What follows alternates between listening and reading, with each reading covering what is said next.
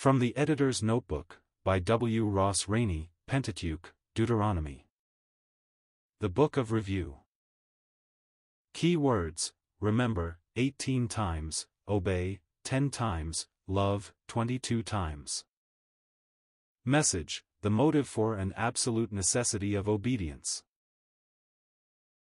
Key verses: 11:26-28, Behold, I set before you this day a blessing and a curse. A blessing, if ye obey the commandments of the Lord your God, which I command you this day, and a curse, if ye will not obey the commandments of the Lord your God, but turn aside out of the way which I command you this day, to go after other gods, which ye have not known.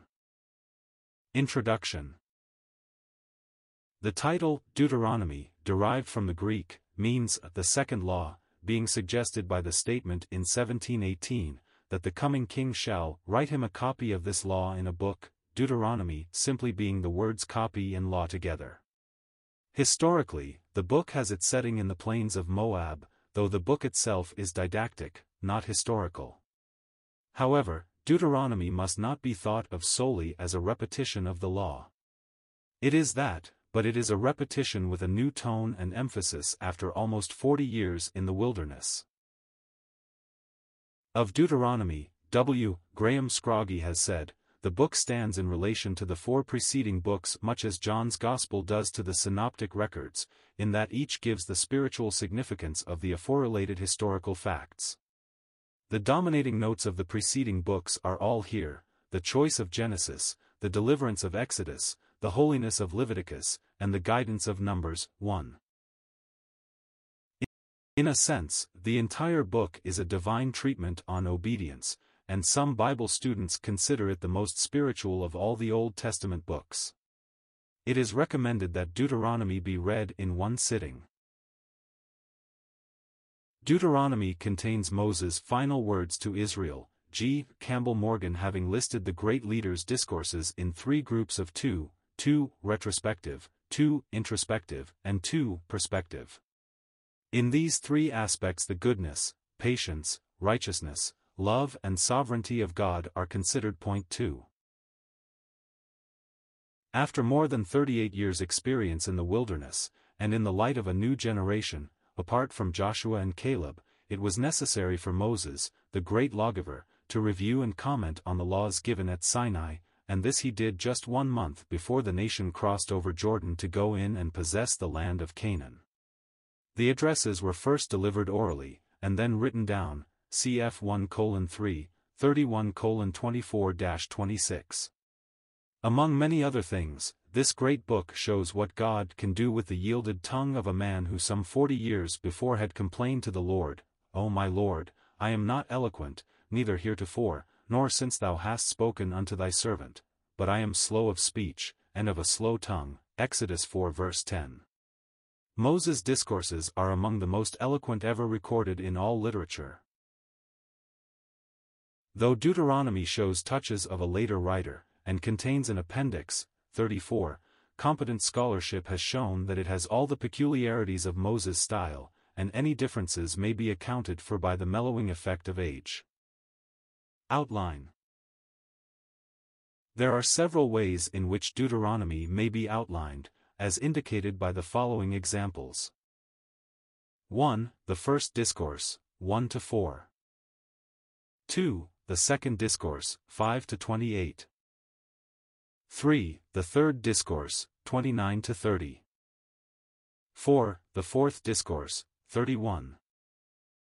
5. The fifth discourse, 32. 6. The sixth discourse, 33. Appendix, 34. 1. Retrospect, 1:1-4:43. 2. Resume of laws, 4:44-27:10. 3. Warnings, 27:11-28:68. 4. The Covenant, 29:1-31:13. 5. The Song, 31:14-32:47. 6. The Blessing, 32:48-33:39. G. Campbell Morgan 3. 1. The History of Israel, The Backward Look, 1-3. 2. The Holiness of Israel, The Inward Look, 4-11. 3. The Heritage of Israel, The Forward Look, 12-30. 4. The Hero of Israel, The Upward Look, 31-34. John Phillips 4. 1. God's Love in the Past, 1-4. 2. God's Love in the Present, 5-26. 3. God's Love in the Future, 27-34. W. Graham Scroggie 5. Notable notes.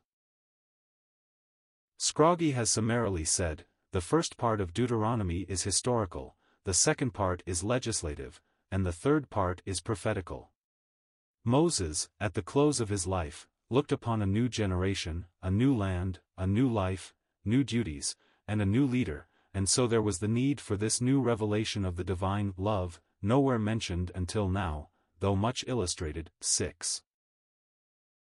Deuteronomy was the only book quoted by Christ in his conflict with the tempter, cf. Matthew 4 verses 1-11, Luke 4 verses 1-13 with Deuteronomy 8 verse 3, 6 verses 16 and 13, 10-20. Little wonder, then, that Satan has fiercely attacked it through the so-called higher critics of the past. The book is frequently quoted by the prophets. Deuteronomy contains the first reference in the Bible to the children of Belial, 13:13, the first mention of death by hanging on a tree, 21:22-23, the only reference in the Old Testament to the burning bush which led to Moses' call and Israel's deliverance, 33:16, and the great prediction about a coming prophet like unto Moses, 18:15-19. The central chapter of Deuteronomy is the 29th, where Moses, dealing with God's covenant, condenses the argument of the entire book. Deuteronomy has been called the Book of Experience and Obedience, 6:4-5, not only insisting on the full obedience of God's people, but stoutly condemning Spiritism, 18:9-14, asserting the overthrow of Satan's power, 34:2 with Matthew 17 verse 3, Hebrews 2 verse 14, Jude 9, and it may be used effectively in Satan's defeat, Matthew 4 verses 1-11.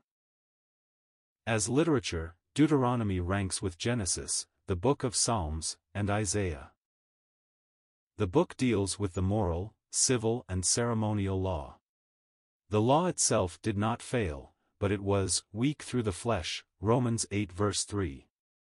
Love and law meet and are fulfilled in Christ. God's motive for his government and giving of laws is his love for man, man's motive for his obedience in the truest and highest sense is his love for God, Deuteronomy 6 verses 4-5. There is love in the Old Testament, and there is law in the New Testament, cf. John 14 verse 15. In Deuteronomy the Lord Jesus Christ is seen as the prophet like unto Moses. 1 W. Graham Scroggie, Know Your Bible, 1, page 39. 2 G. Campbell Morgan, The Analyzed Bible, page 53. 3 Ibid. For John Phillips, Exploring the Scriptures, pages 45-46. 5 Scroggie, Op. Cit., page 40. 6 Ibid.